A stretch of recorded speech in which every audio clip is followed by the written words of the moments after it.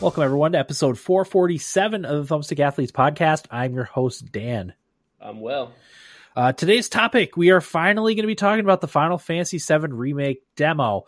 Before we get into anything, I just want to apologize, first off, for both not having an episode last week and not making it up this week.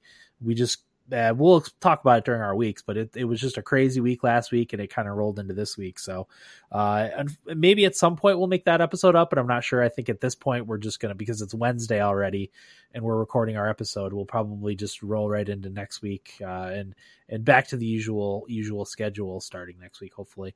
But Wednesday next week, right, Will? Probably? Probably. Okay. Honestly, Wednesdays seem to be it's really tough right now. Yeah. There's so much up in the air, I think. Who knows? I might not even be working. Exactly. We'll talk about that during our weeks, I'm sure. So, or during Nibble Bits, but yeah, it'll be Wednesday or Thursday. So I will try to be better about posting on social media. But we'll get into all that later. Will, do you have anything you want to tease for later on in the episode? Oh man, Dan, yeah. So we're gonna be talking about the Golden Deer spoiler cast at the very end of the episod today. Yep. That'll be after the outro. If you're listening to this, via podcast app. Yeah. So we're gonna be doing that. We're also gonna be talking about Ori and the Blind Forest, Ori and the Will of the Wisps, and Dragon Ball Z Kakarot, and that's probably it. Okay, you played Will of the Wisps? Oh, I'll get to why. Oh, nice. Okay. Yeah. So I'll be talking about Ori and the Blind Forest 2. That's one of my more in March games. I'll also be talking about Children of Morta, which I also am playing for one of my more in March games. So that's what I'll be talking about during what we played. But first, Will, let's get into the Final Fantasy VII Remake demo. This of course, is not...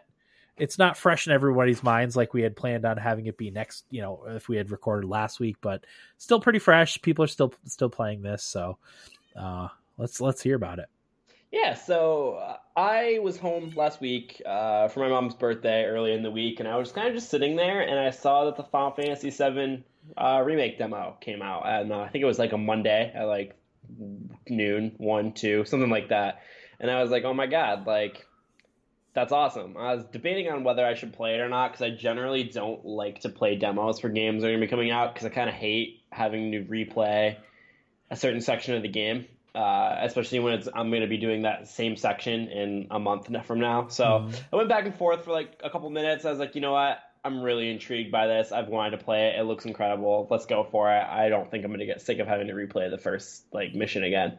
So I downloaded it and played it, and man, let me tell you, Dan, when that opening screen opens up with the music playing, the do do do do do do do, I was like, oh man, I made the right decision.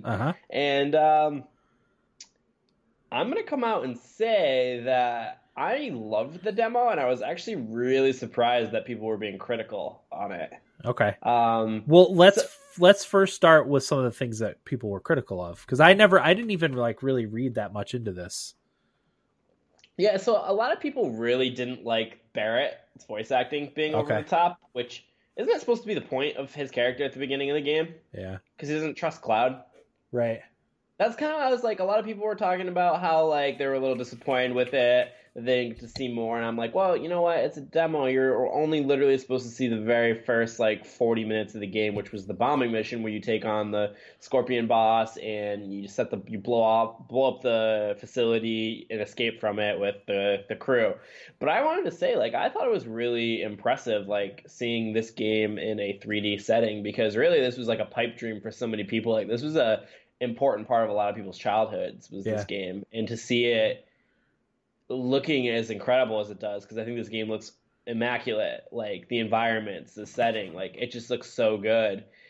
Seeing the characters full on emoting with Cloud being his deadpan and Barrett being his defensive over the top self, and Biggs and Wedge being there helping out the mission, and Jesse being like flirty with Cloud. Like it was like really cool to see, because before, like, you would just read it and like from there you went with it with like however you interpreted what was going on. But like it's really cool to see kind of more of the true intention is what the original game was trying to convey with the messaging, the dialogue, how they were saying things that they were trying to say. Like, it's really cool to see that. And a lot of people were kind of writing Cloud for being kind of deadpan, but again, like, Cloud is deadpan. Yeah, that's for how the it first was. part of the game. That's just how he was. You know, Barrett was over the top, didn't trust Cloud at the beginning of the game. So I was actually kind of surprised to see some people kind of riding it a little bit for that, because I was actually pretty impressed. Like, it's a JRPG. Like, this game is that at heart. So I'm not expecting the dialogue and the script writing to be like, you know, a Hollywood AAA movie. You know, like, Yeah. I know what I'm getting. Like, this is we know what to expect from this game. We're just seeing it in its 3D spectacle, and I honestly thought it was pretty well done so Okay. far. So like again, you blow up the facility and escape, and that's kind of where the game ends. And from there, it just kind of you go on the ride for the rest of the game, and that comes out in April 10th, I believe. So you know we're not far off. We're about a month away from it now. So um, yeah. So like I said, a lot of people were kind of giving it a hard time for some of the voice acting stuff. Barrett being stereotypical, like yada yada yada. I mean, I didn't have too much of an issue with that. I just was kind of like a giddy kid again, trying to play this game with the battle music playing while I'm doing the combat. And I actually really like the combat, because I think the combat reminds me a little bit of Final Fantasy 15, where you're more active. So like, for example, Cloud is like a quick strike character, so he's a pretty good effective fighter in like a lot of different combat scenarios, and he's got a lot of abilities. So for example, like everybody has magic, and you have like your MP for magic attacks and so on and so forth. But Cloud also specializes in doing staggering attacks for assault. So when he staggers an enemy, he knocks them down and kind of like stuns them for a second. And when they're stunned, that increases the power of the subsequent hits that Cloud, Barrett, whoever you're with, fighting with, attacks. And there's different stances for each character, too. So Cloud also has a Punisher stance, which you activate by pressing triangle, and it lets him counter foes after a block, which is really, really helpful. And it's an incredibly satisfying experience to actually pull that off, too. So that's really cool. And then Barrett, uses a gun for his arm, and he uses lightning magic, so he uses those. But he also has sealskin ability, which when he's attacking, he can't be interrupted by foes. So, which is a really cool thing. So you just activate that, pop that, boom, and then you can cast your magic, so you can't be stunned, because the enemy is. I could see this game actually getting pretty difficult. Obviously, like, it wasn't too hard playing it, but the boss fight was a little bit. I don't want to say dragged out, but like you're fighting a boss. Like it feels like that. Yeah. So I can see a lot of the combat scenarios getting really, really interesting, and having to kind of be a little bit more tactical than how you're fighting the grunts at the very beginning of the game. Okay. So I'm actually listening to Kotaku Split Screens podcast right now. I'm listening to them talk it, because the other two just played the demo, and Jason Schreier played like 3-4 hours of the game total. So Oh, really? I wanted to get to what he had to say, so I could work a little bit of that into the episode. So just kind of out of my own curiosity, because I don't really know what to expect other than that. So. Yeah. But yeah, like I kind of really enjoyed playing the demo. It brought me back to, I was late to playing this game. I think I played it it was when we did the podcast. So, but a little nostalgia bomb for me even. I can't imagine like if you and Corey were to play it, like I think you guys would really benefit the most from playing this. Yeah, and I've got it called up on the Twitch feed, and it looks like you're playing the original, but with much better graphics. It's like what you thought the original looks like in your head. Yes, exactly. Which we talked about with Spyro. Mm-hmm. If you play the Spyro remake, you're like, okay, this is what it looked like. But then you go back and see what Spyro actually looked like 20 plus years ago, and it does not look very good. So I'm getting a sense of that. But it also looks like they pretty seamlessly integrated the action-y combat system as opposed to the old school JRPG of active time battle or whatever they used. From kind of what I gathered is like in the original you'll have a lot more combat because they're random encounters. In this they're more, I don't want to say I guess I would say they're more scripted. So I mean, Yeah, I mean, this is only, I don't know how much it's been a long time since I played the original, but I don't know how much there was random encounters like in the beginning intro sequence. You know, obviously there was random encounters once you got outside Midgar and into the plains and stuff.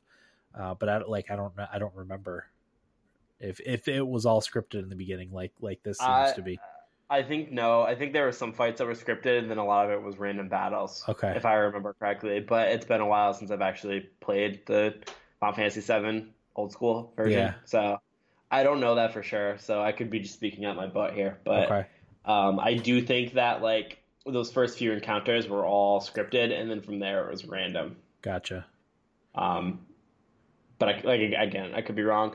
But man, holy crap! Like seeing Midgar in that opening cinematic, it's just like it's crazy because you're looking at a cyberpunk Final Fantasy. That's what Final Fantasy VII really kind of was, and like seeing it in all of its glory, like fully fleshed out, like Midgar. Because they're talking about this on split screen, but like there's so many parts to Final Fantasy VII that on their own that they could be 60, 70 hour games, Yeah. but seven just kind of scratches the surface of a lot of these different parts, which is interesting. That I think it was Kirk Hamilton made the point that he's actually fine with the multiple parts for the game because we're going to get a way more fleshed out Midgar section of the game where we see way more of what's going on as opposed to just kind of really like brushing the surface of Midgar and then you leaving it and then you're going into the other game world. So it's going to be really interesting because again, I don't know exactly where part one ends, but I want to say it's all Midgar stuff.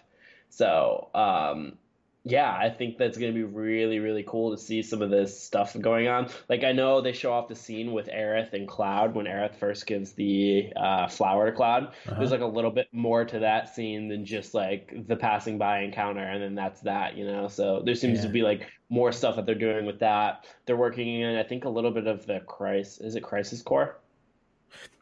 It's been so long since I played Final Fantasy VII. I don't remember. I think they're working in more. I can't remember the Advent Children, something like that. Oh yeah. Okay. I think they're working in more of like stuff like lore from that game too to be Okay. brought into this because I guess it all counts. I never played Advent Children. I have really no clue of what it's really about. I just know it's a little bit of Final Fantasy VII, but I think they're working in some lore from that too. So like it seems like it's like a huge like it's a love letter to what people Final Fantasy VII fans are to like wanted this Yeah. whole time. So I think like I really do think this game is gonna be pretty special, and I really hope people aren't gonna just like stick onto the voice acting and be like, this is terrible, because I feel like the game does so much right that not that it's immune to criticism because I don't think that's fair either. I just kind of hope the game gets the due that it gets because I think a lot of it was kind of impressively done. Yeah. Um, that being said, is the combat we're going to get boring 80, 90, 100 hours into the game, maybe? I just so happen to love hack and slash combat with, the different modes they have for this. I'm a sucker for that, so that's like right up my alley. So I probably won't get too sick of that. Yeah. So Okay. How hack and slashy is it? Is it the do you think it's more skill based or do you think it's more RPG numbers based? it seemed all right, so when I did the boss fight, it was a way more tactical on what I had to do. Okay. Partly because the boss made you have to be tactical because you have to like basically stun it to be able to do big damage to it. Uh, So you have to do the right abilities to be able to get to the point where you could stun it. But a lot of the grunts, like I just would be pressing like square a couple times okay. and drop them pretty quickly. So it's not. It wouldn't be like a platinum hack and slasher. Nothing like that. It's a little more on the RPG side than the straight up hack and slash, right? I think it's fairly similar to 15, Final Fantasy 15. Okay. I would put it more in that realm. Again, like we only had that like 45-minute snippet of it, so I didn't get to really mess around with the combat too much. So it might be a little bit different. Like I remember like using magic and summoning, and 15 was like almost non-existent because like they made it just so stupid trying to Okay. do it. So like it was just a waste of time. But on here, like you're just pressing. I can't remember what button it is, but like you just press it and you go to like a very mini menu where over the character profile is the bottom of the screen, and then from there you just like you move the stick down to the magic, press X, and then cast the magic that your character would have. So like it's really easy, and same thing with items. So like it's really easy to use all that stuff because it's right there in real time, as opposed to just like pausing. You know how like the other older games did it. So it's just like all right there. It's very similar to how the older games did it. So you don't have to like go through a ton of menus. Just boom, boom, right there. Use your magic. So like in that regard, it's like different from 15, but a lot of like the actual melee combat, I would say, is fairly similar, but with more nuance worked in, with being able to use the things like Cloud being a more assault-based class where he can use staggering abilities and being able to use counterattacks. Where like I read that like Tifa is like a high damage character and is really fast, but if she's overwhelmed, she can't do very much. And Barrett is that ranged attack guy, who can fire missiles and stuff like that, like his characters. And Aerith is obviously going to be the magic character. So it seems like, again, it's hard to tell because you don't know how difficult the combat will be later in the game and how much more tactical it would be. I get the impression it would be just judging on the one boss fight, and obviously the game gets a lot harder from there.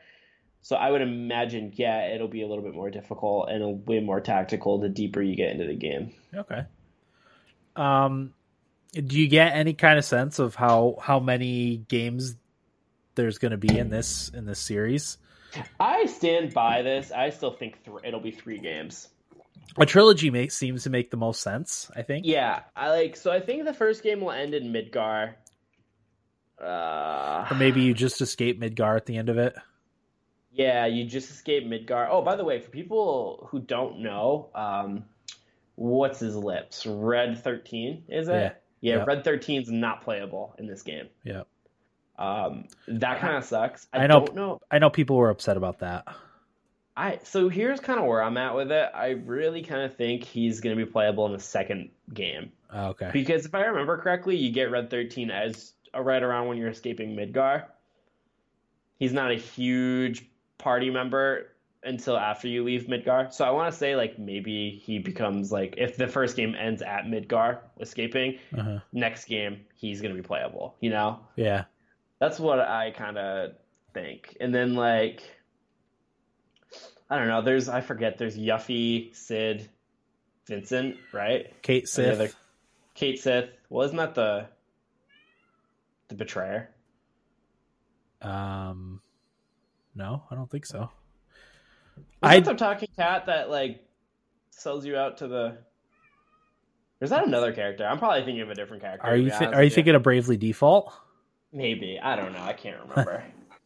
Like the Golden Saucer area. Yeah, I honestly, it's been, as I said, it's been so long since I played Final Fantasy VII, and what I'm realizing in talking about this is I don't remember as much about the game as I thought I did, which means I'm probably gonna have to buy it on the Switch and play it on the Switch.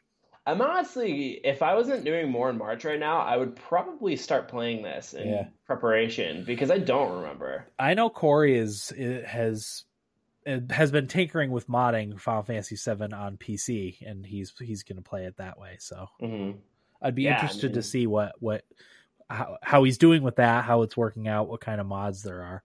Yeah, I wish he was on this episode. He'd be able to tell us a little bit more. Probably he'd probably remember a little bit more than I did because I only played it once. Yeah, I played it multiple times, but I was in high school, and I don't know that I ever played it after that. Yeah, so you're at like what, 15 years? Yeah, I graduated in 2002, so that was 18 years ago.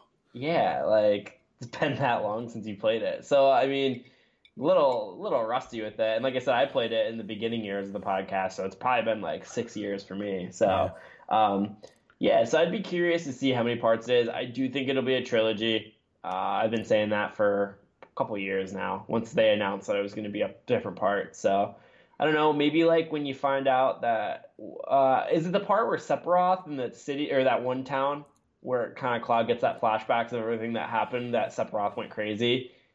Do you remember that part where you get Vincent Valentine? Yeah. I'm wondering if around that'll be the end of part 2, and then part 3 will just be the rest of the game. Okay. Yeah, I don't know. That's just me kind of throwing out random guesses to what they could be doing, especially if they're trying to flesh out the game as much as they are. But if they do more than 3 parts, I think that's way too much. Yeah, for one game. Well, it's not one game; it's multiple games. But you're talking $60 a piece. It's $180 to replay the. That's not including tax for those of us that have to pay tax on those things.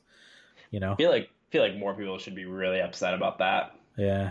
It's prime like gamer being upset with that sort of. I wonder if they're waiting to see what kind of breakdown there is. I wonder if people think it's going to be 2 parts. You know, the Final Fantasy Part 1, Final Fantasy 7 Part 2. And I think that's really hopeful. I think so too, based on what we've seen. To not get my hopes up, I'm expecting 3. Yeah.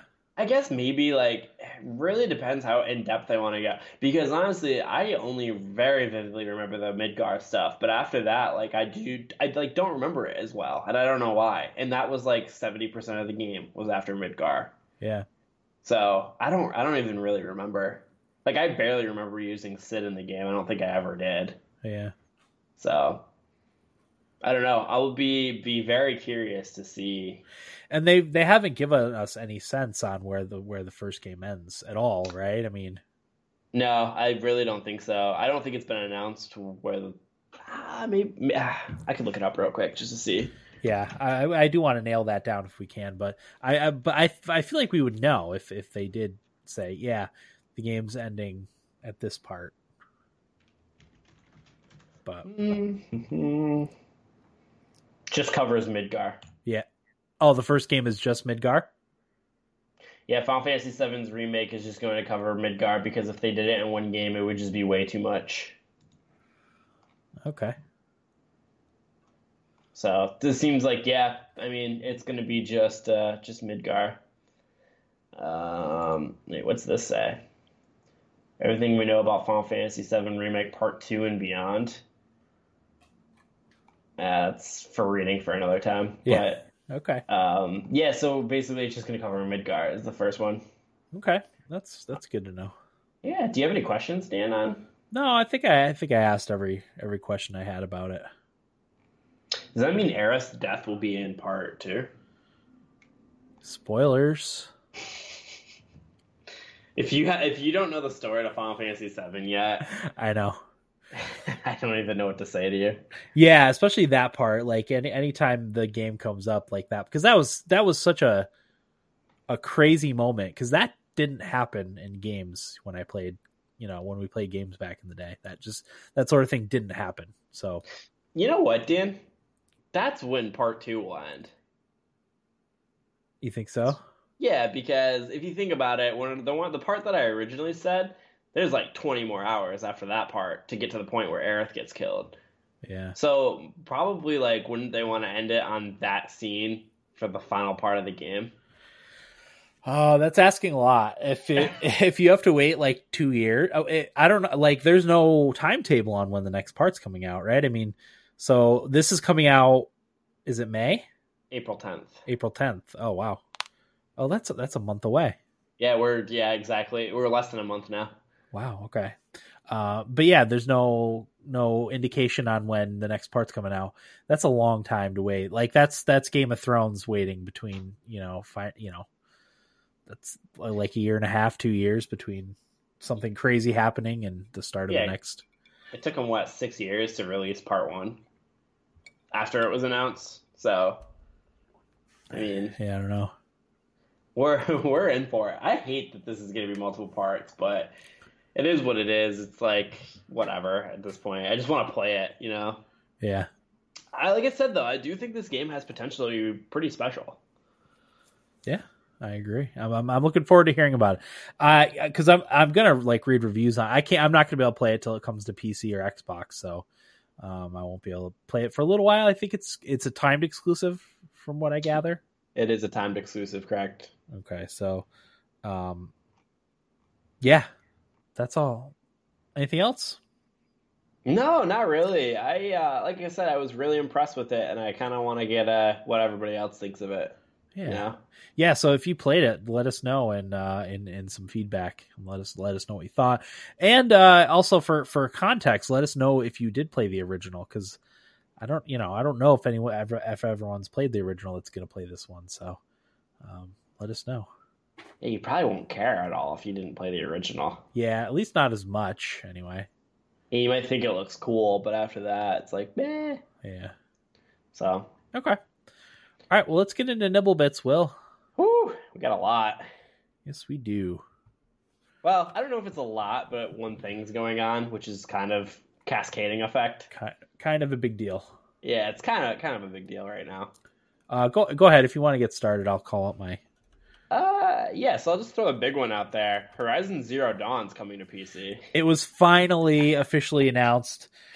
So this has been rumored and hinted at for probably 2 or 3 months, maybe. Yeah, I want to say we covered it at the beginning of the year. Yeah, I think that's when it started to leak. I think Jason Schreier was kind of spearheading that one. It was funny because he tweeted, he's like, I expect all the PlayStation fanboys are going to apologize to me now, starting now that it's officially announced. But yeah, no, I'm super excited. Is it June? They said it's coming out. Yeah, it says summertime, so June, July. Okay, sometime in the summer. Yeah, I'm glad that it officially got announced because I feel like there's also been this sort of thing like, oh yeah, it's pretty much confirmed, and then it just never came to fruition. So I'm glad to hear like it's officially coming. I tried playing it on the PS4. I think I played like 6 or 8 hours and just could not play anymore because I could not get the hang of the controls. I can't aim or shoot anything with a controller. Especially without any kind of motion controls. So I'm excited to be able to play it with my preferred control inputs, which is a keyboard and mouse. So very excited. Dan, think of this real quick. So we got the PS5 coming this year in the fall.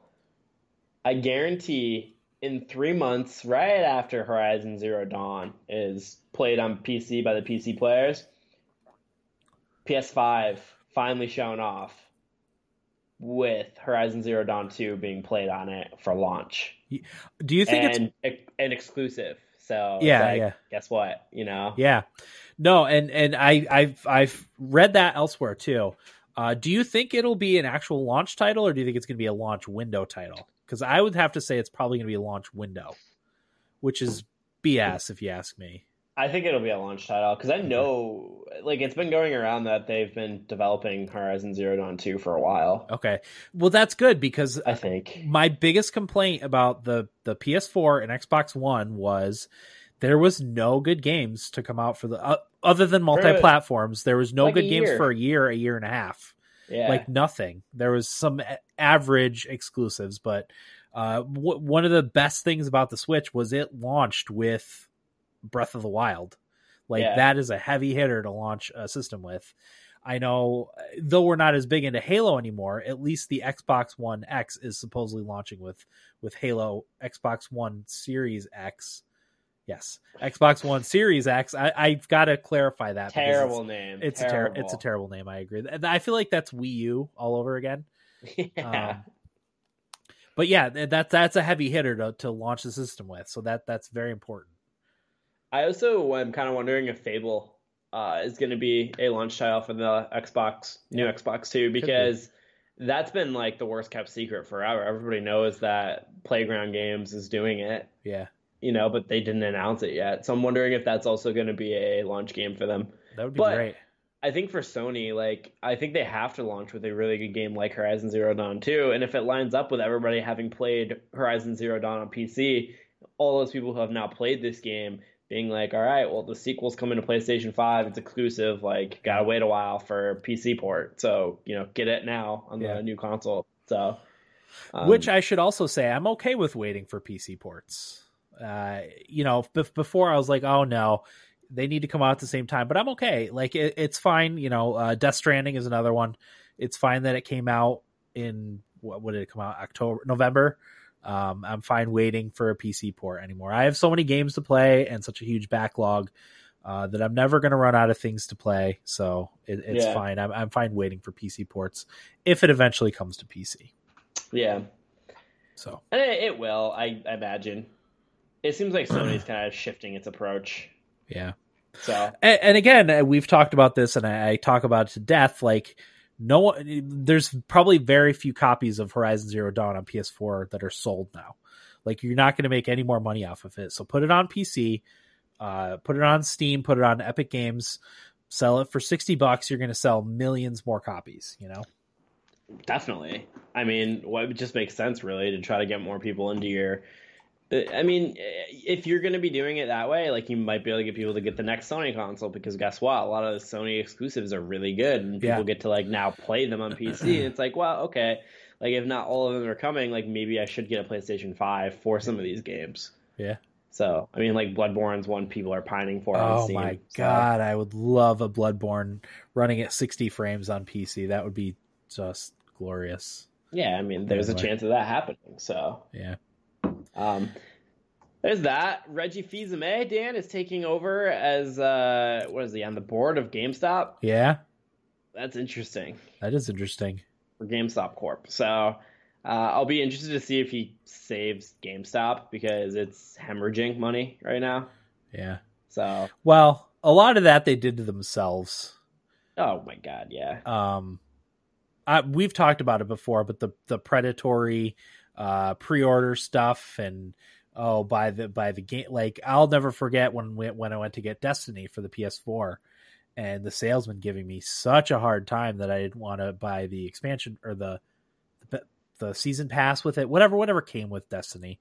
Like, no, I want to play the original game first. And, you know, I ended up not liking it very much. So I'm glad I didn't waste my money on the Game Pass, but it was probably like 2 minutes of him hounding me about it. And I was like, I will never set foot in this store again. And I didn't. I ended up going over to the one in Vestal, which you suggested, Will, which was a lot better. Yeah, they didn't do that stuff, but that wasn't the first experience that I had with them either, with doing stuff like that. So they might at most ask you if you want to do something and you'd be like, no, and then they won't bother you. Yeah. Which is how it should be. It's fine that if they want to ask, but don't like hound me about it, you know? Yeah, it's just like, it's annoying. You're a gamer, you know what you're doing. So just like, don't bother me, please. I just want to buy this and leave. Yep. So I can enjoy my game. I already have to wait 2 hours for this to install anyway. So yeah, let me start this sooner. Crazy. Next, Ghost of Tsushima will be coming in June 26th to be exact, right after the now canceled E3. That's incredible. I really thought the game would be coming out much later. I thought it'd be coming out September, October. Yeah, right. Bridge the gap between. I guess that's probably a good release date for it though, because it's enough time for the PS5 to get. I guess I'm gonna guess there's gonna be a dry spell of Sony games from September and October. No heavy hitting exclusives. No, and if they will be, they'll be dual launch. Yeah, because they are stacking the early. Because you've got The Last of Us, you've got the Final Fantasy VII remake, and then you've got Ghost of Tsushima all in the early part of the year. Yeah, like Sony's coming out pretty strong with that. So yeah, I mean that would make sense if they do it that way. That, and I also just kind of spoiled it, but E3 2020 is canceled due to coronavirus. There's also a ton of other game stuff that's being, basically everything in the United States and the world really is being canceled right now due to coronavirus, because that's starting to make the rounds. Like what else is being canceled? I can't remember off the top of my head. There's like one of the European Twitch cons was canceled. I guess Gamescom is still going on, but that's like late August, I think. So that's still going on for now. Which I wouldn't be surprised if that inevitably is canceled. Yeah, I don't know what kind of time frame they're looking at this whole thing blowing through. But yeah, like a lot, like you said, a lot of stuff. PAX East still happened, but it was kind of before all the coronavirus stuff kind of started breaking. But yeah, stuff's getting canceled left and right. Oh, yeah, was it GDC? GDC was canceled. South by Southwest. By Southwest was canceled. Yeah, that's not a gaming thing, but there's a gaming element to it. Yeah. So, yeah. Like everything has pretty much just been getting canceled. I know a lot of sports teams are going to be playing games without fans in the arena, like the San Jose Sharks, Columbus Blue Jackets, Golden State Warriors. They're all like going to be playing their respective sporting games in arenas with no media, no fans, just Yep. them, which is insane. Yeah. There are colleges locally here because we're in New York. Will's in Connecticut now, but yeah, our colleges are starting to shut down. I guess yeah, at their sporting events too, there won't be any people allowed. It's just going to be the teams, and that's it. Yeah, March Madness tournament is going to be, at least the first part is going to be played with no fan. Like, Yeah. I don't know, Dan. Have you ever witnessed anything like this? No, I have not.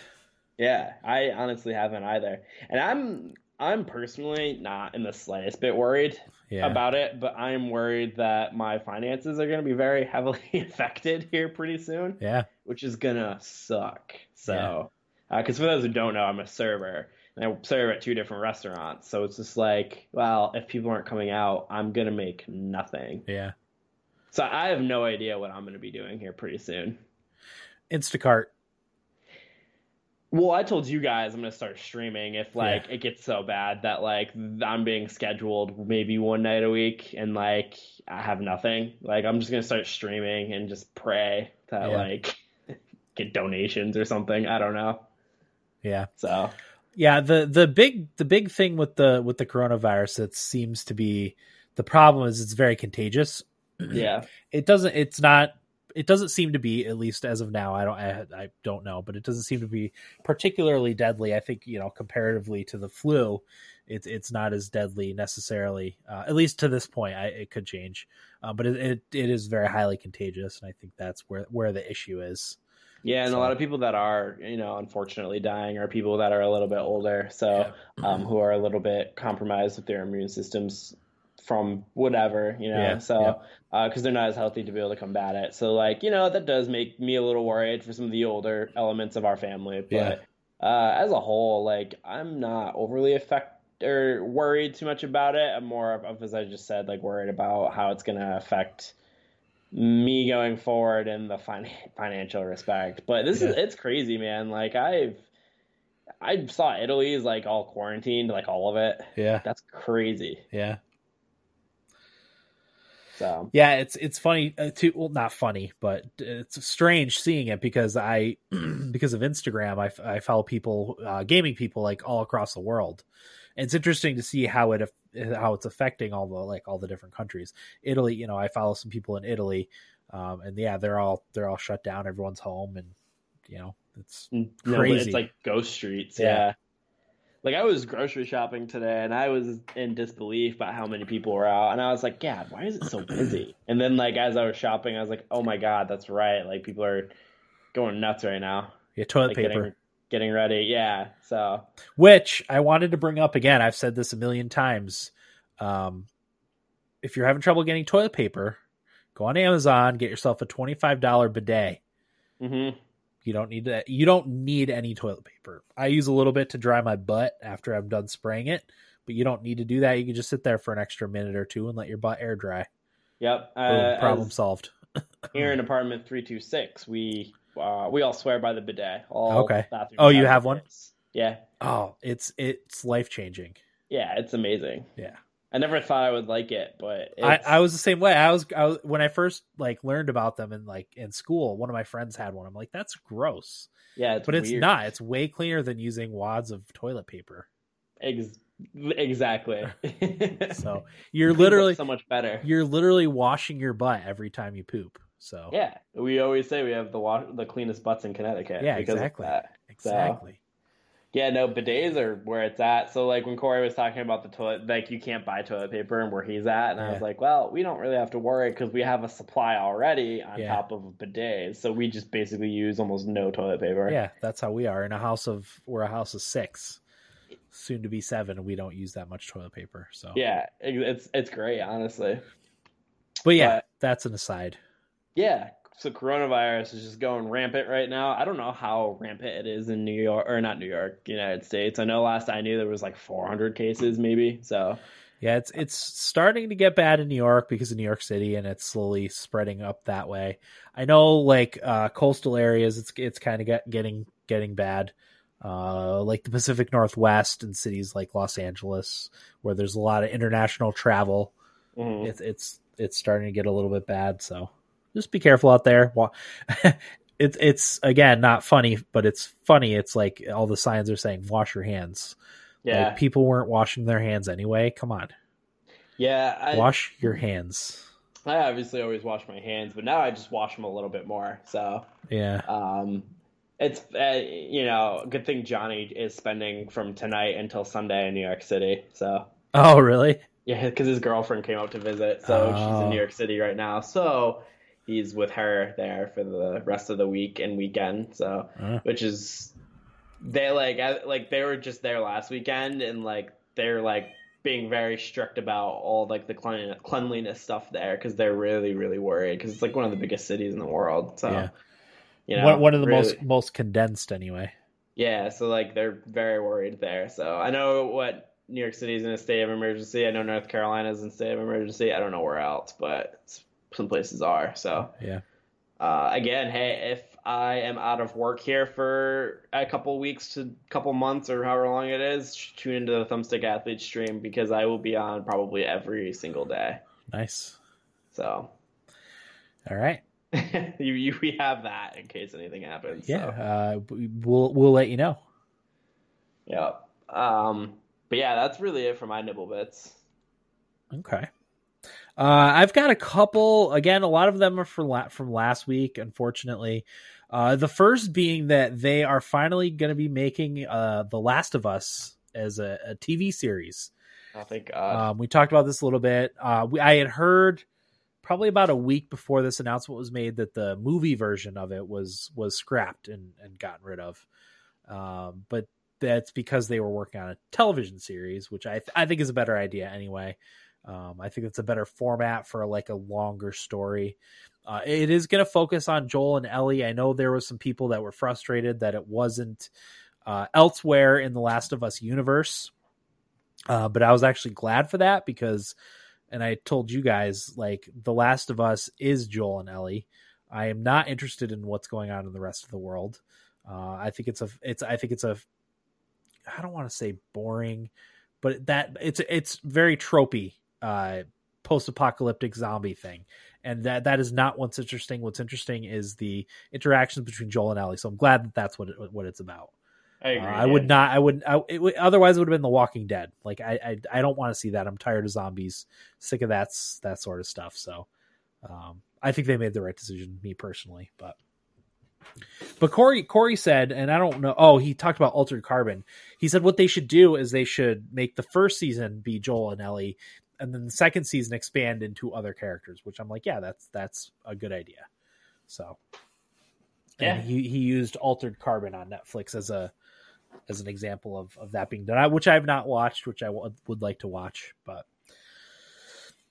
so that was one of them. Free games on Epic. They've changed, so I don't know if this is still good, but oh crap, where's my list? I should call up the client. You know what? I'll call up the Epic Games client and see if the games are different now. It's already loaded. I just have to call it up. Yeah. Because I always like to let people know when they can get free games. Let's see. Yeah. Take advantage of that, Store, yeah. All right, so the free games, they're still the same. So it's Offworld Trading Company, which is going to be available until tomorrow morning, and Goner, which is that's right, because it's Wednesday. They reset on Thursdays, so if you have to be listening to this either Thursday morning or Wednesday night when it comes out, because they will change at 11 a.m. Eastern, so there'll be different games. I don't remember which ones they are, but for right now, it's Offworld Trading Company and Goner. So yeah. I this is an aside, but on the hockey subreddit, the top post right now is, will players know when to shoot the puck on the power plays without home crowds telling them to? Sorry, I had to read that. That's funny. That is funny.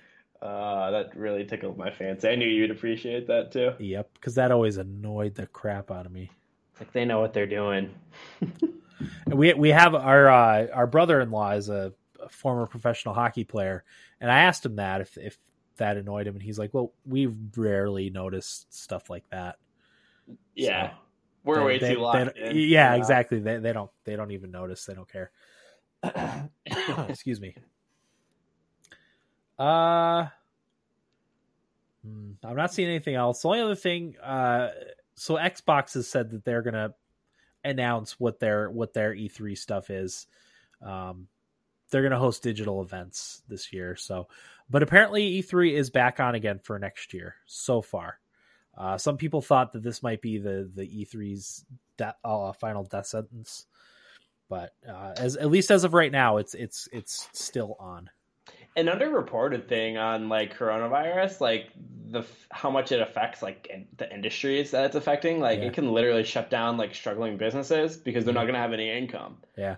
You know, like the salary cap in sports, like I know that's not an essential thing, but like it's interesting to me because the NHL is going to have a salary cap increase, but this happened, so now fans aren't going to be able to go to a lot of the arenas. So it's like, how does that play a role? Like the Sharks are going to have no fans in their arenas for the rest of their home games. Like how does that affect? And there's going to be other teams. Like how does that affect everything? So it's like a really interesting like business side. Yeah, and one thing me and my wife have been talking about. So a lot of companies, like I know Microsoft is doing it, but a lot of companies are having their employees stay home and work remotely. Colleges are shutting down and having their students do classes online.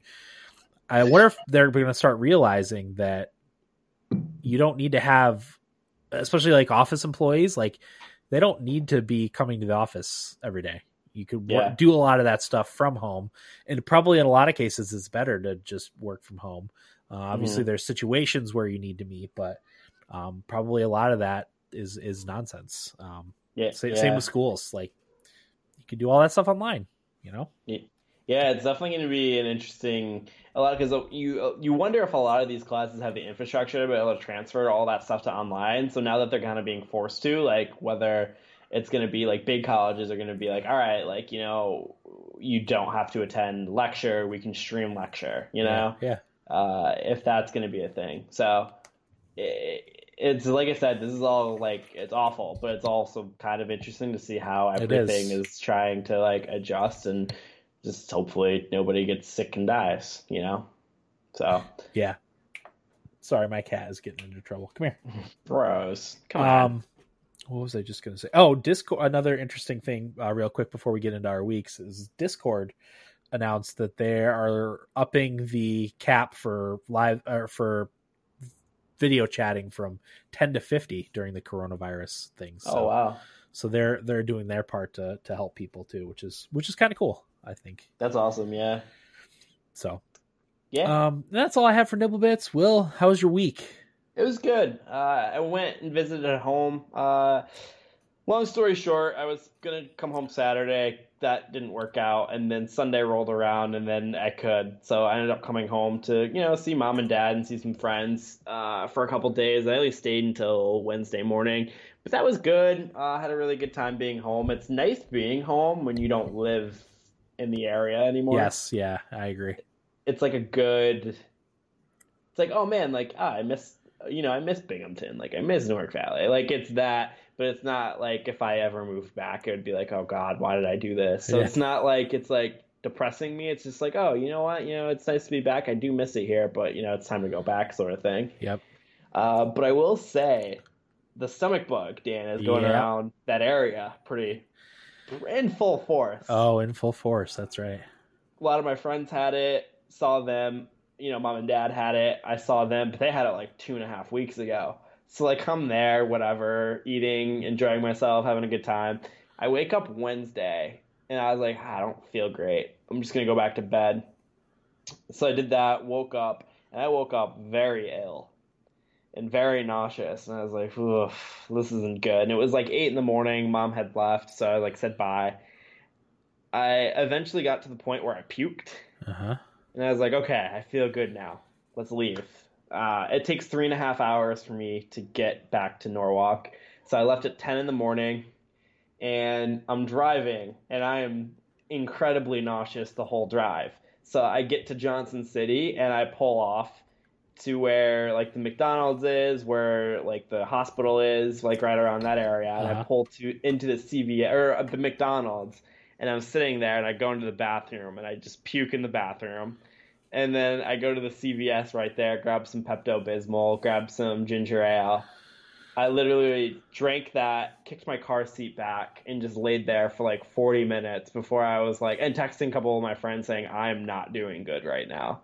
So eventually I was like, okay, I gotta start making some progress because I had work later that day at Oh, 5. geez. So I was like, I need to like get back to Norwalk. So like maybe I can get back and sleep for a couple hours, try to feel better, get some more fluids in me. So I drive for a little bit on the highway. I need to get off. So I get off at Roscoe, like at Yeah. that Yep. stop, Yep. puke in the into the bathroom stop there, and I legitimately kicked my seat back because I could not stay awake and slept for like 30-40 minutes in the car. And then like I eventually came to, so like this was like a 6.5 hour car drive to get back to Norwalk. So it took me almost double the time. Oh my gosh. And I was very, very, very, very ill. Hey, stop I it. showered before work, yada yada yada, cleaned myself up, de-germified myself, went to work, and I was, very, very nauseous that whole shift. And immediately when I left, I drove 2 feet down the road, pulled the car over, and puked in the car, like right in the street. Uh, wow. Like I was that bad. I got back and I literally got in bed and passed out because I was just so tired. And then Yeah. I just slept the rest of the day. I woke up and I felt a little bit better. And then like after like the third day, I was 100%. But my roommate actually just got it, Evan, and he was Oh, in New York geez. City and he was puking in Manhattan everywhere. Oh, man. So like we were very very ill. Yeah. So It's really contagious. Really yeah. contagious. Yeah, like I said, people had it like 2 weeks ago, and I still got it. I couldn't believe it. Yeah. And like I said, like I don't get sick like that. Like I usually don't get stomach sick where I'm puking. I'm usually like we'll get Just cold or nauseous. Yeah. yeah, or mono, is like Yeah. what I got last year and strep. So like I get that kind of sick. I don't generally get the stomach sick, but man, that was like a rampaging animal going through me. Yeah. It was unreal how just like I never felt more nauseous, and I was so uncomfortable for that entire car ride. Like I was on the verge of like puking the whole time, and I was like, man, I just gotta get back. Like I finally got back at like almost 4 o'clock, and I was like, I have to leave in 30 minutes. Yeah. Ugh. Yeah, so it was a rough day. And like one person at work was like, "Are you okay?" And I was like, "No, I am very much not okay." And then like by the end of my shift, my manager's like, "You got to get out of here. Like, you don't look well." Yeah. So, but hey, I made it. So it is Nice. gaming too. Did a lot of more and March stuff. So I'm excited to talk about it. Yeah, me too. Yeah, so my experience with the stomach bug. So my daughter was the first one to get it. She got it not last weekend, but the weekend before, Sunday. So she was home from school Monday. But then got back. She like recovered, but then got sick again Tuesday. Me and my son, it was after I finished my Rated G stream on last Monday night. I finished at like 1:00. I went and took a shower, went upstairs. Mine was a little bit different. Mine was mostly diarrhea. Okay, you're the other end. It was every half an hour to an hour of just so much liquid. And after 3 or 4 hours of that, of waking, because it was in the middle of the night, so I would have to wake up and go to the bathroom. I'm like, how? Because I was only able, because I felt nauseous too. I was only able to drink a little bit. I'm like, how is there still that much fluid in my body? Like every time it was just like, I don't want to get too into it, but just gushing out. Yeah, like so, Dan, I like parked the car when I finally got back to Norwalk and stumbled out of my car walking into my building, and I was just keeled over the garbage in the parking garage, just puking my brains out into it. Yeah, exactly. Like, and like I said, I was just more shocked at how much fluid was coming out of the body. I felt nauseous, but not too bad. And then that day, like I took my daughter to school because she was better on Tuesday. My oldest son was sick. My twins were fine. I couldn't get up off the couch. I just laid on the couch other than to go to the bathroom. Luckily, the twins were really well behaved that day, and they just like played on the living room floor for the entire day because I would not have been able to do much for them. So later that night, like I said, my oldest son, I didn't really have to take care of him much, just take him stuff that he needed. Later that night at about 10 o'clock, I got the telltale, "Oh no, I'm going to barf." So I was laying on the couch, And it's closer because I was out in the living room. It was closer for me to sprint out the front door to barf than it was to run to the bathroom to puke in the toilet. So I sprint out the front door. And yeah, I decorated the lawn. But because I had diarrhea and because it came out of me so forcefully, not only did I barf, I also pooped my pants out in the front. I was not at my best at that moment. I threw up, 3 or 4 times in a quick succession, and then it was dry heaves for another minute or so. And like I said, I had pooped my pants. Unfortunately, in that moment, so that was the casualty. But after that, I felt a ton better. I wasn't 100% because I hadn't had coffee in over 24 hours. I didn't have fluid, so I had the dehydration / caffeine withdrawal headache. Yeah, I had that same thing. Yeah, that was the worst part of all of it.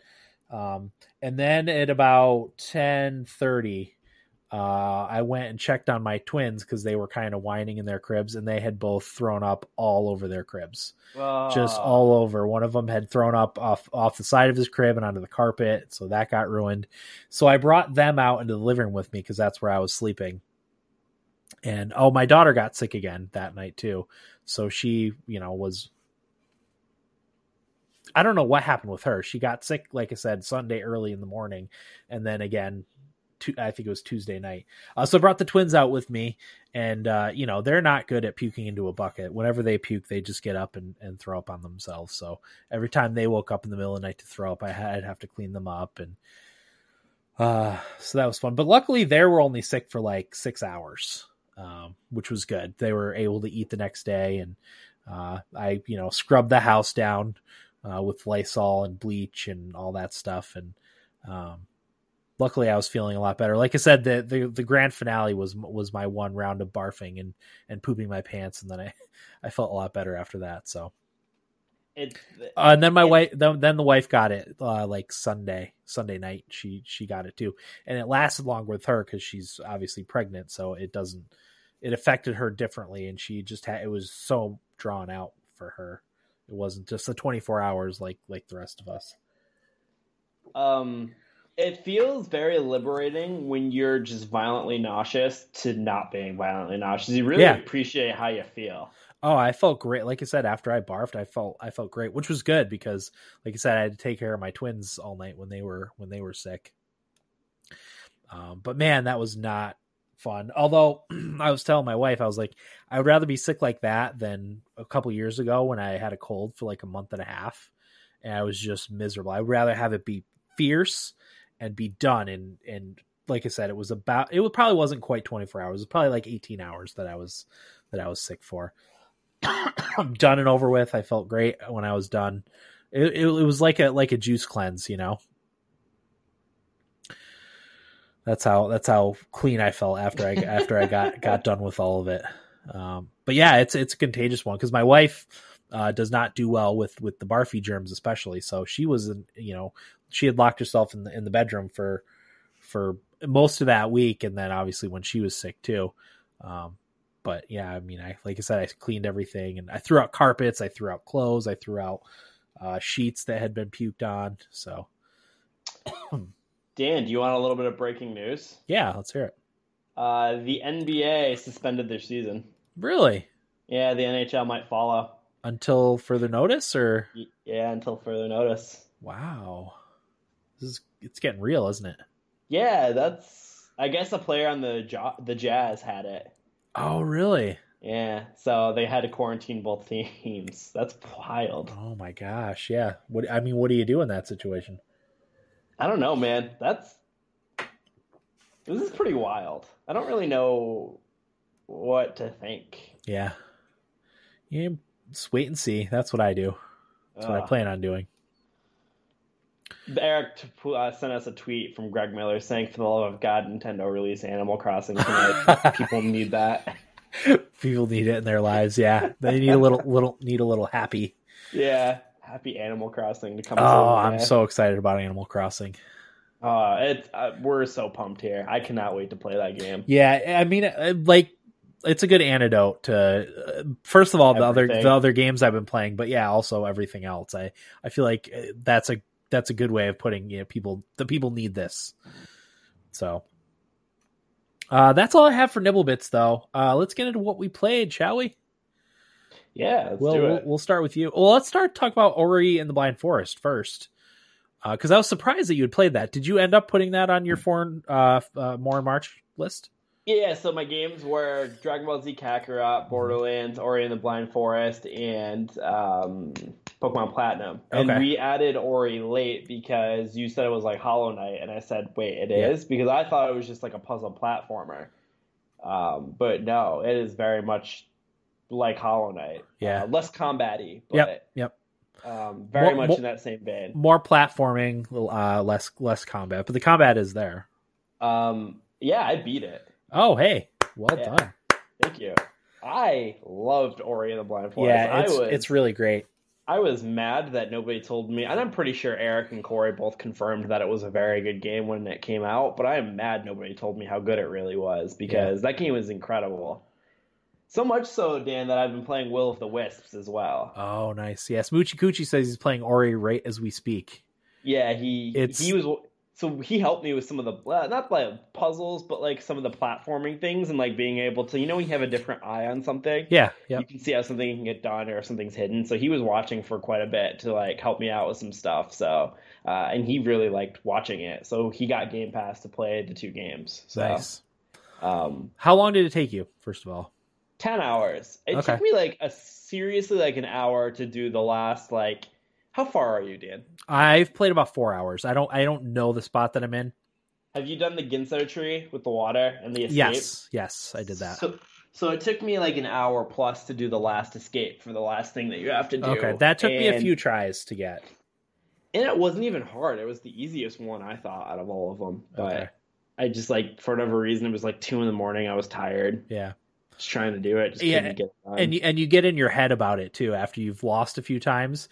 That's because I did that on stream, and I'm like, oh my god, if I get stuck in this spot, because I'm like, this is the game I'm playing.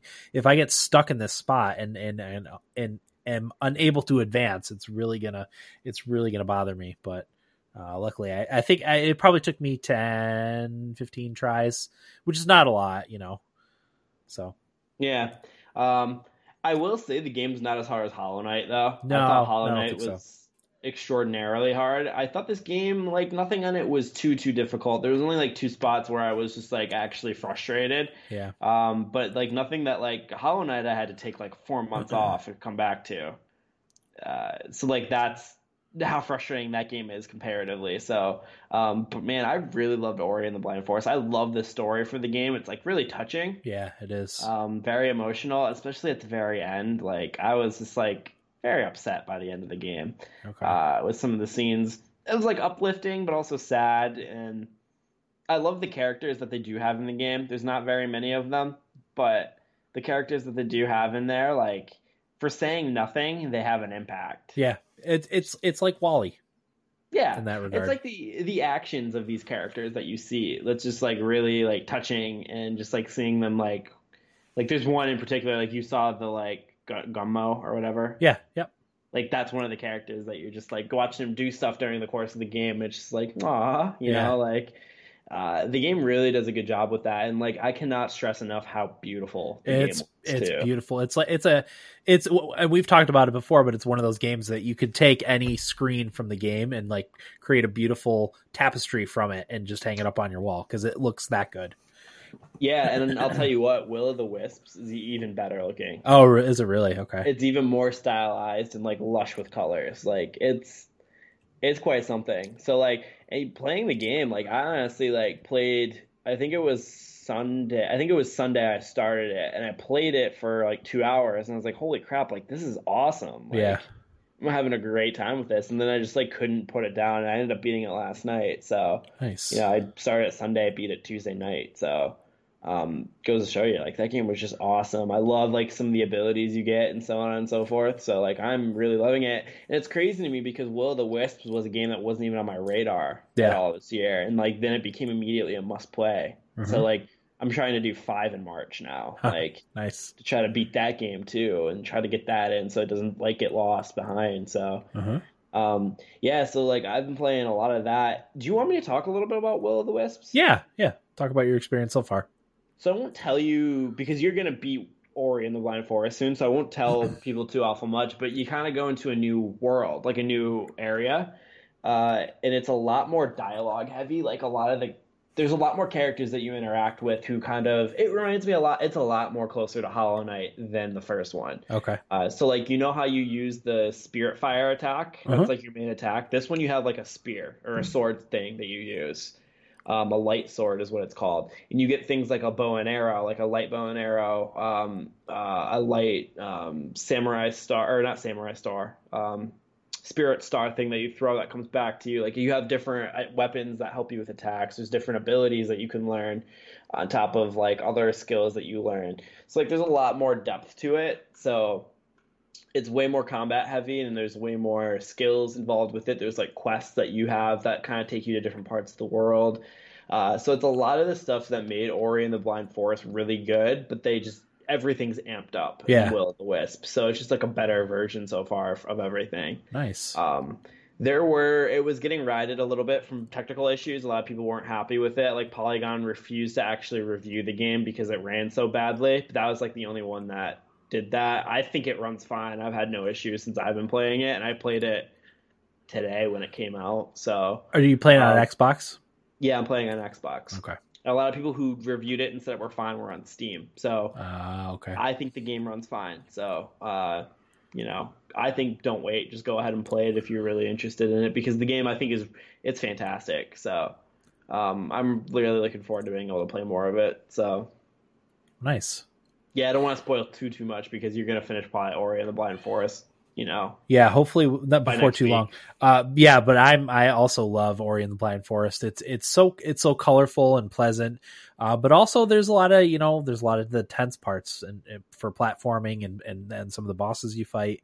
It's a very nice blend of different things. It's like you said, it's a excuse me, it's a very, very emotional too, which is cool. Yeah. So yeah, great game. It's on Game Pass if you are at all interested on it. I'm pretty sure the system requirements for it are really low.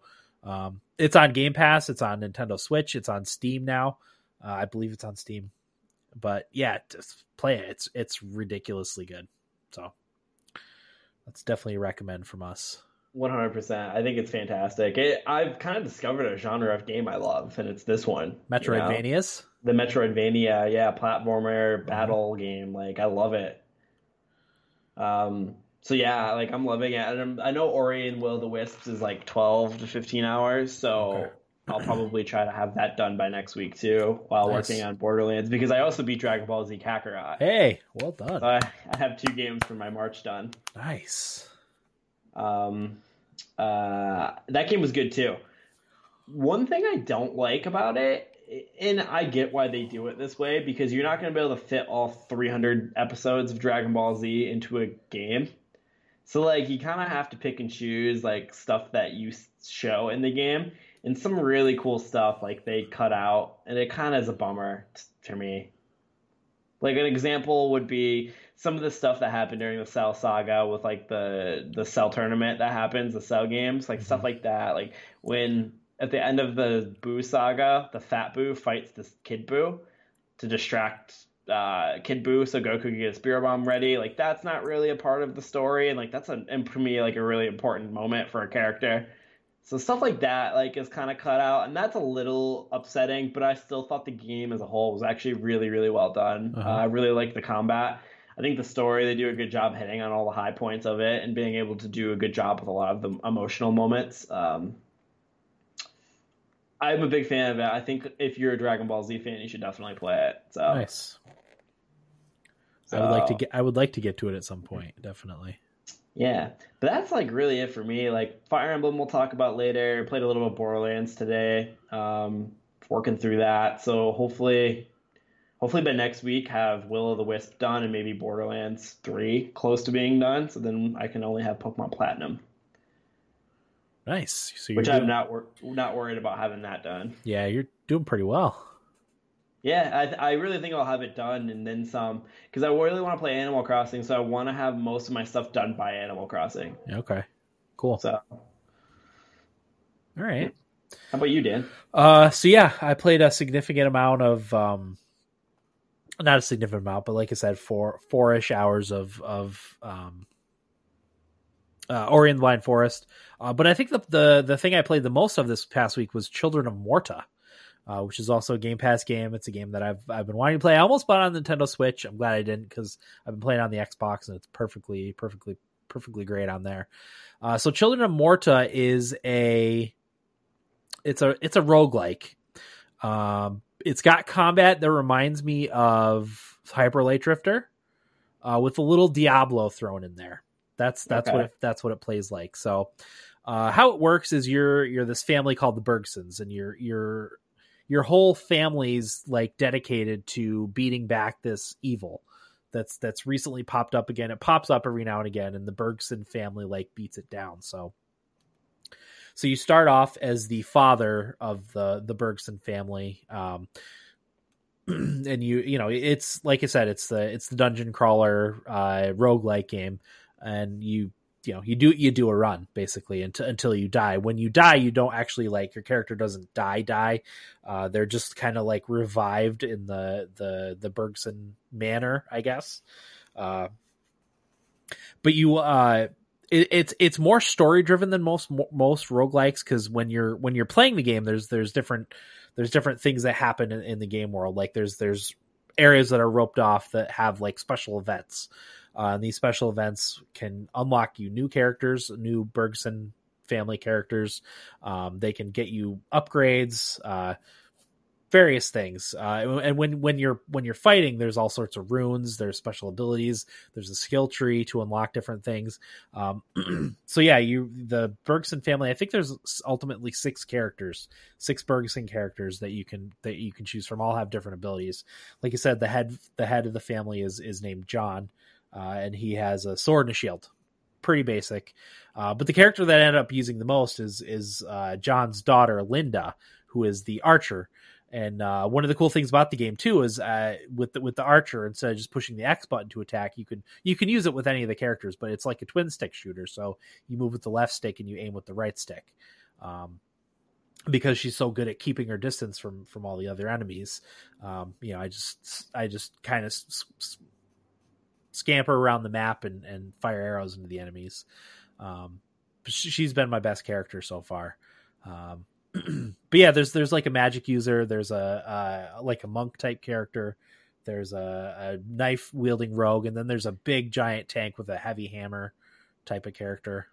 Sorry, I was speaking, but my mic was. Oh, that's okay. Go ahead. Like an idiot. Go ahead. So you said it's a little bit like a Diablo game, like light Diablo, like Yeah. old school Diablo. Yeah, I would say it's a bit like Diablo 2, in that you face hordes of enemies. Okay. Like I said, combat wise, it reminds me the most of Hyper Light Drifter. It looks like Hyper Light Drifter. It's kind of pixelated like that. But it's an excellent game. I'm really, really liking it so far. I've probably played that, I don't know, 10, 12, 15 hours maybe. Okay. Go ahead. Is there like how does the story structured for it? Is it like you have to clear specific areas to Yeah, get to the so okay, so there's three like areas that you have to beat. That's what I've unlocked so far. And every of the three areas is broken up into sub areas. So the first one was like your standard dungeon. So there was three different areas in there, with lots of like spiders and stuff like that. Those are the enemies. So once you beat those three areas, each one has a boss at the end. You like clear that area and you free some sort of spirit. So the next area I went into was like almost like ancient Egypt, like a desert sort of city area. And then the third one is that I'm working on now is like it's got like it's another dungeon, but it's got like robotic creatures in it. Okay. Which So is like kind there's of cool. different themes per area. Yeah. But then all those areas have the I think they call it the corruption. So that they're these like purple demony enemies. that pop up everywhere. So that's a running theme throughout that. Okay. That's pretty cool. I Yeah, like that. and then the story elements will pop up like after you do a run. So after you do a run, there'll be something that happens in the house, or if you complete a quest. Like there was one where, so you walk into an area and there's a wolf pup that you have to save from some of the corruption. So if you are able to save it, it comes back to the house with you. And then next time you go on a run, or further down the line when you go on a run, excuse me, had to cough. There's a mission to like get healing items for the wolf pup. So you'll gather healing items for the wolf pup, or you'll go into a room and one of your other family members will be doing something there that you have to help them with. So there's always that. Anytime you go on a run, there's like that sort of stuff happening.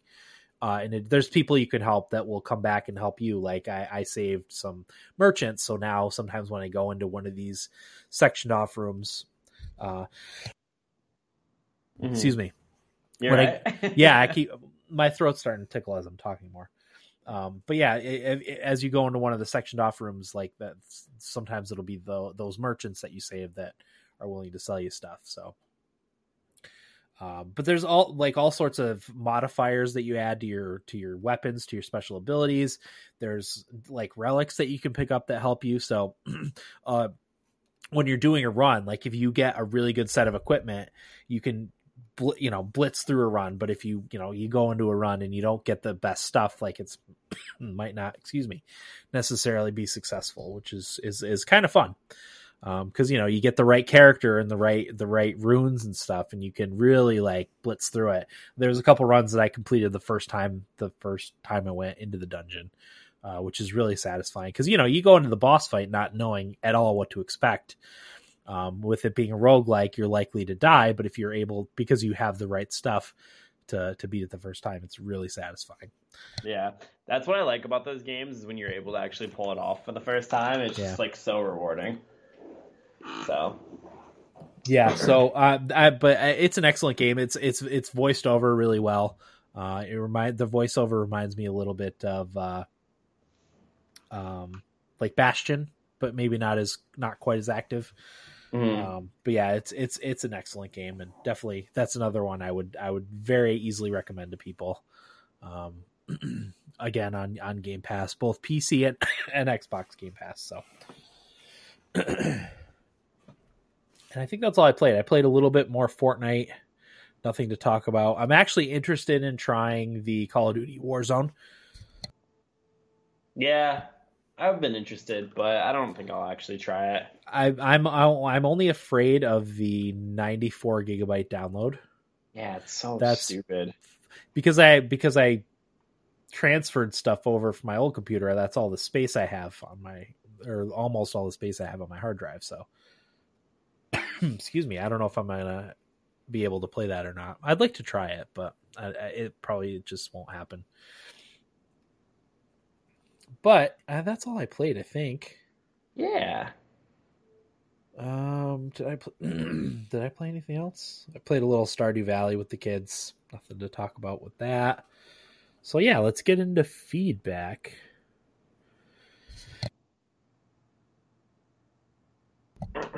I wish I would stop coughing. Drink some water. Yeah, I've been slugging water. Uh-oh. Let's see. Oh yeah, but while I'm calling up feedback, so last week I wasn't.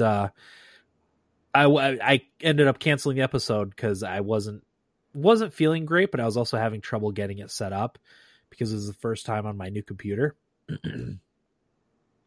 So I had the client downloaded and everything, but it was such a pain to set up, and our Twitch account was tied to Corey's email address, I think. So I kept having to bother him to send me like the security codes and stuff. Oh yeah. So I felt bad about that, and Will got out of work super late. It was like 10:30 or something when I think we're supposed to record at 9:30 maybe. I got back at like 11. Yeah, so I was just like, you know what? And then we were supposed to have the episode Monday, but then my wife got sick, so I wanted to be around if she needed me for anything. So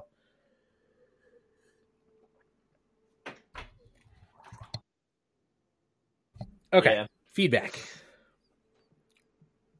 I had it called up. We got an email from Idaho Jake, which says, "Hey guys, I got a new phone, the Pixel 4 XL, and so far I'm liking it. I tried to play Moonlighter, but I don't get it. And I think I'm trading it for Kingdom Hearts 3. Also, I might have to quit on Indivisible, excuse me, if I can't get past the level I'm on.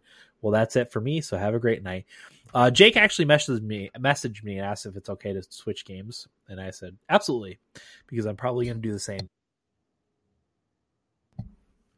Obviously not with Ori and the Blind Forest and Children of Morta, but I think Greedfall, I might switch out from Super Mario Galaxy, but I haven't quite decided. I haven't gotten to those games yet, so I'm not going to worry about it.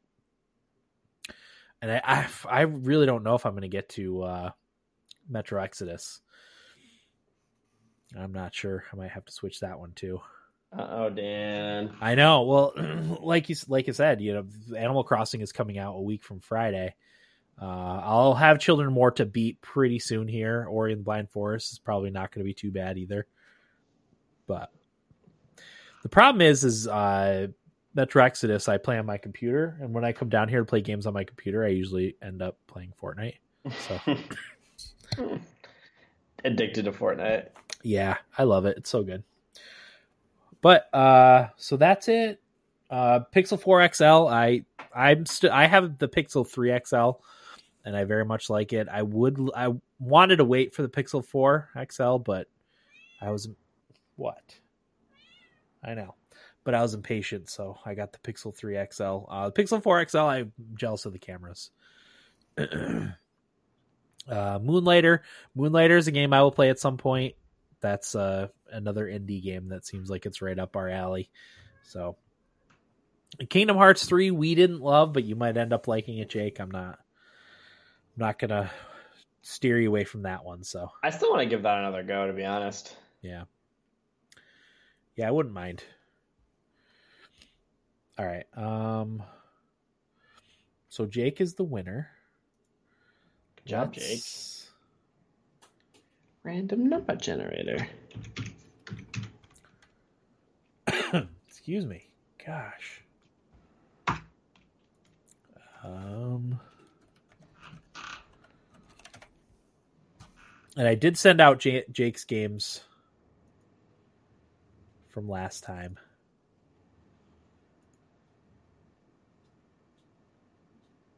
Let's just hope. Okay, here we go. That is working. Oh, I can turn that back on. There we go. Cat, you're getting into trouble. All right. So, Idaho Jake. Game 1. Let's go. Game number 1, Dan, is going to be number 87. 87. Oh, of course it's gone. 44. 44 is Ernog Unlimited. Ernog Unlimited. Okay. Game 2. 17. 17. 17 is Coin Crypt. Okay. Game 3. 19. Wow, 19. 19 is Screen Cheat. I don't really know anything about these games. No, yeah, this is quite the list. This is scraping the bottom of the barrel. Ugh. 117. 117. There's some decent games left on here. Bit Trip Runner. There's one of them. Okay. And last game. 116. Wow. 116 is gone. 26. 26. Gone. 7. 7. Gunmetal Acadia 0. Woo! Gun Heavy hitters in that list. Metal Acadia 0. All right, so your choices, Jake, are Urnog Unlimited, Coin Crypt, Screen Cheat, Bit Trip Runner, and Gunmetal Acadia 0. So let us know what you want, and I will get that out to you as soon as possible. Next week, we don't have an idea for an episode, right? Yeah, I mean, I got nothing right now. Yep. I'm thinking possibly if I get the opportunity to play it, that we might do the Warzone thing, the Call of Duty Warzone. If I get the opportunity to play it, I know Eric expressed interest in playing it, so if I can get him to, if we do that, I'll play it too. Okay, yeah, I'll make it a point. Yeah, so that's an option. Outside of that, we're not sure, but it'll be Wednesday or Thursday. Not 100% sure on that either. We'll keep you posted. I will try my best to keep people posted on social media. I haven't been great about that, I know. But yeah. Also, stay tuned after the outro, because me and Will are going to do Fire Emblem Fates Golden Deer spoiler cast. So yeah, stay tuned after the outro for that. Right? Absolutely. I'm excited. Okay. So yeah, that'll do it for episode 447 of the Thumbstick Athletes podcast. I'm your host, Dan. I'm Will. Thanks for listening, and get out of my basement. 1, 2, 3, 4.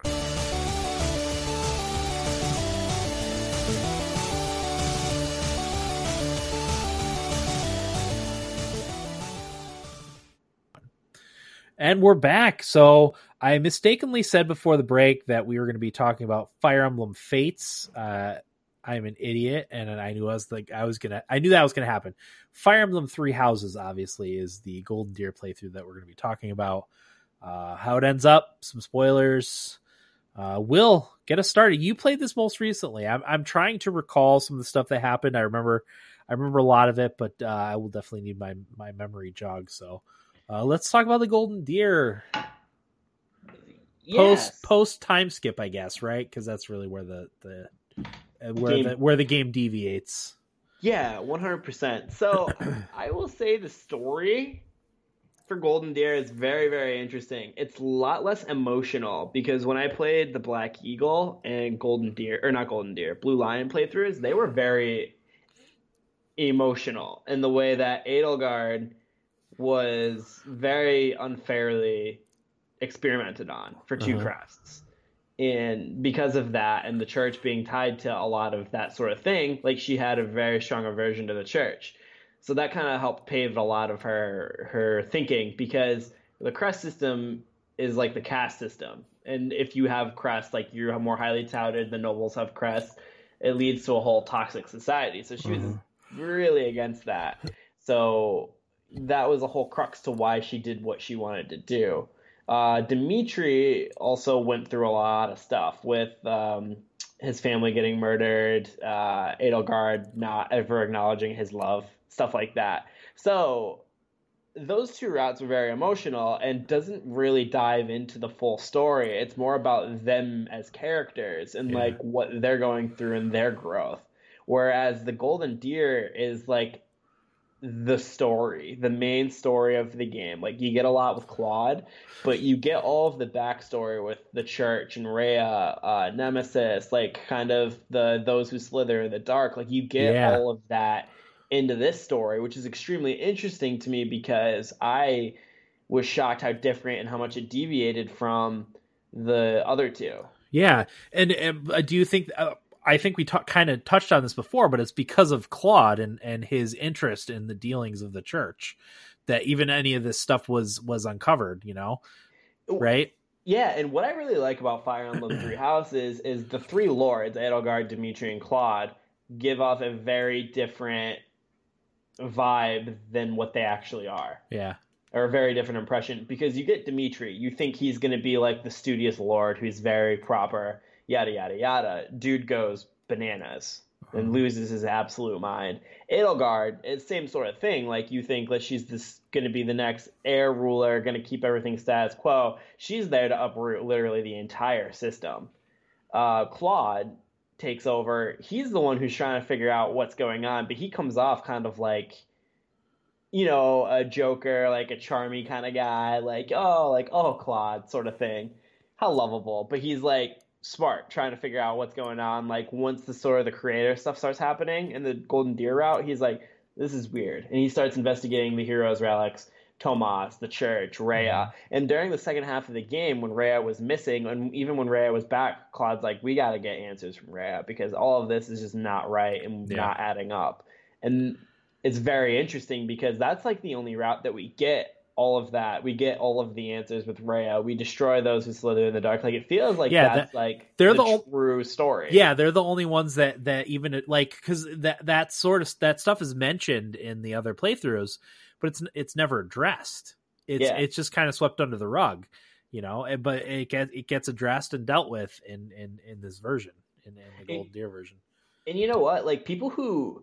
It's not fair for people to ask people to play all 4 routes in this game, because that's like 200 plus hours of gameplay. That's not fair to ask people to do that. So I can see why they play one route and go, like, what is this? Like, I don't even get a full story sort of thing. But I think the story is actually, me being as dedicated to Fire Emblem as I am, like, that's the brilliant aspect of the story, is how much you get from the different aspects of it to get the complete story. And some people can say it's a cop-out, and I get that. Like, I think that's a fine. You can think that. That's more than a valid opinion. But I think that's, for me, in this game, what makes the game so, like, brilliantly written was just how much they kind of vary. I know the church route apparently is very similar to the Golden Deer, but so is, like, the Blue Lions and Black Eagles. Like, they're kind of tied similarly to each other, whereas the Golden Deer and the church routes are kind of similar. So I kind of see what they were doing with that, and I find that, like, just really interesting in how everything kind of comes together. And I don't know about you, Dan, but I really liked the Nemesis fight at the end, where you're fighting the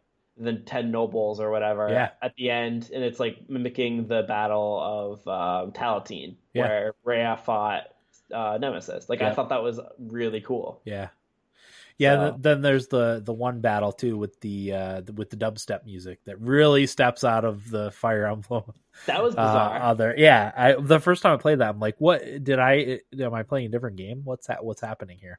Yeah, I was playing it, and my roommates were actually watching, and they're like, "Is that dubstep?" And I was like, so I turned the music up, and I'm like, "Yeah, it is dubstep. What? Like, what is this?"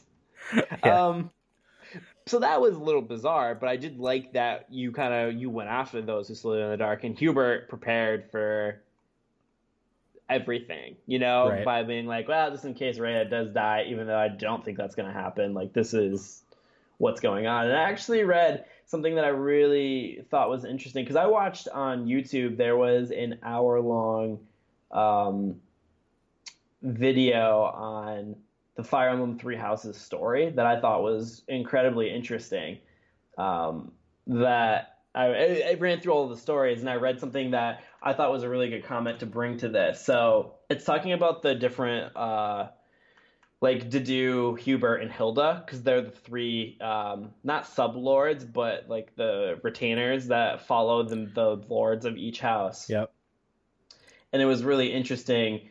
Dedue, Hubert, and Hilda all represent the flawed aspects of their respected leaders and societies, and how they can't meet the needs of the different leaders. So, like, Hubert is a borderline sociopath who can't offer Edelgard any emotional support that she needs, but Byleth gives her that. Dedue lives only to serve Dimitri and everything he says, so regardless of the consequences, he's just going to listen and can't disagree with him and help him along, fighting the demons that he has. But Byleth can do that. And Hilda is so entrenched in the status quo of Fódlan that she can't grasp what Claude is even trying to do for most of the time. The only difference is Claude doesn't need Hilda to try and accomplish those goals, because he's capable of doing that on his own. Byleth is there to just kind of help out. Whereas Edelgard, Dimitri completely lose everything and lose all sight of what's going on without Byleth, because their retainers aren't good to help them out. Right. Which is something that I never really noticed with that. Because, like, I never would have thought of that either. Edelgard does lean on Byleth when he's there or she's there, because Hubert's kind of a sociopath. Dedue doesn't really help Dimitri with anything because he's so loyal because he helped him out. Yeah. So it's like, oh yeah, that's a really good point. And like Claude's the only leader that's not crazy. Yeah. Yeah. That's a good point. So I really love the Golden Deer route. And you know what? I said I wasn't going to do a church route, but I really think I'm going to. Yeah. Just to see what happens. Yeah, I know it's similar, but I'm cool with that. Like whatever. I'm gonna give it a little bit before I actually play it. But yeah, no, like I think Three Houses is the best Fire Emblem game in the series, and I don't think it's close really. And I've only played Awakening Fates, and that's like really it. But like man, I think Three Houses. I don't know. There's just so much to the game that I think it really hits a lot of high points. That Yeah. Do you think you're going to be able to do it though? When it comes time to betray Edelgard, are you going to be able to do it? no, probably not. That's what I say too. Like, I could play up to that point, fine, and fully intend on siding with the church at that very moment. But will I ultimately be able to do that? I really don't think so. I really like. I think Edelgard's one of the more interesting characters to like kind of come out of Fire Emblem because really like she's controversial, man. Like Yeah, none of the other Fire Emblem characters are that controversial on yeah, like what they're trying to do, but she is like she does some messed up stuff to get what she wants, yeah. and She like does. you don't expect that. So Yeah, you in most games you hate that, and some people still do. But some people are like, okay, I can kind of see what, and I think you may even mentioned on the Fire Emblem Fire Emblem Three Houses subreddit, there was arguments about whether what Edelgard was doing was right, which you don't get that all that often in games. There's a handful of games that do that correctly, where you can have people on both sides of the aisle saying, no, this was wrong, or yes, this was right. yeah, and like that kind of goes. That's a testament to how like smartly written as a character Edelgard really is. Yeah, Because if you think about it, like no one's arguing about whether what Dimitri did was right. I guess that's a bad example because the Dimitri's not a focal point for that. But like for example, like Robin or Crom, like no one's really talking about anything controversial that any of those characters did or yeah, anybody in Awakening did. yeah. That's like They're the good guys. Like that's just who they are, you know. it's black and white. And I Yeah, think where Three Houses shines is really there's no right path because they're all fighting for something similar. It's just they're all doing about it different ways. Claude's a little bit deeper in the way that he's just trying to end like being mistreated. Whereas Edelgard, like honestly, Edelgard and Claude's objectives are fairly similar. It's just their measures and the ways that they were wanting to go about it are just so total like polar opposite. yeah, Like Edelgard literally betrays an entire church that's been around for thousands and thousands of years. You know, like Claude at least was using them to get a lot of info and a lot yeah, of resources out of to be able to get what he wants. So, yeah, yeah, no, like I really thought the game was amazing. And you know what? It still hurts having to kill those students at the second half of the game. yeah, yeah. That's tough. Especially after you've played that house and you know Yep. them. Like because when I did the first Edelgard playthrough, like I didn't know them that well, but now when I ultimately do my Blue Lions playthrough and I'm going against the Black Eagles and Golden Deer characters that I've taken through an entire game with, like that's gonna hurt, Yeah. I'm actually kind of considering only doing when I do my church route, only using the Black Eagle students and like using some of the teachers and like Flame and the DLC characters and not recruiting anybody just to go like maximum. I Yeah. kind of want to recruit Marianne because she doesn't show up in the second half of the game because it's heavily implied that she actually kills herself, Oh, yeah. which is a very dark story thing that they do. Yeah. So like I kind of want to recruit Marianne just to not lose her because Yeah. I feel guilty. Yeah. Because characters like Marianne and Lorenz, like I didn't really think much of playing through the other couple times, but like loved when I did the Golden Deer Yeah. and getting to know them. Like I thought they were fantastic characters. Like Lawrence grows on you so much. Yeah, he does. Like he's not what you think he is. Like No. by the end. So, yeah. Like I thought it was a fantastic. Like I was really into the second half of that game for this run because I thought it was so cool. Yeah. I did beeline it though towards the end because my characters like were high enough level, had mastered the skills that they want, were the classes that they wanted. So like I really didn't need to work on doing experience battles or recruiting anybody or raising skills. So I just kind of like beelined it the second half of the game. So Yeah. I think I'm around 200 hours now played for the three Wow. stories. Nice. One more to go. Yeah. So Okay. Any other thoughts? No, fantastic game. I do not regret giving Three Houses my game of the year last year. I think the game's amazing. Yeah, and talking about it now is making me want to revisit it, of course. Game goes deep. It really does. Like, impressed with it. Yeah. Okay. All right. Well, thanks for joining us. Hopefully we can do one of these too after I ultimately complete my Blue Lions playthrough, and we can get a little more in depth about that and rehash some stuff. But Oh, yeah. but yeah, thanks for listening, everyone.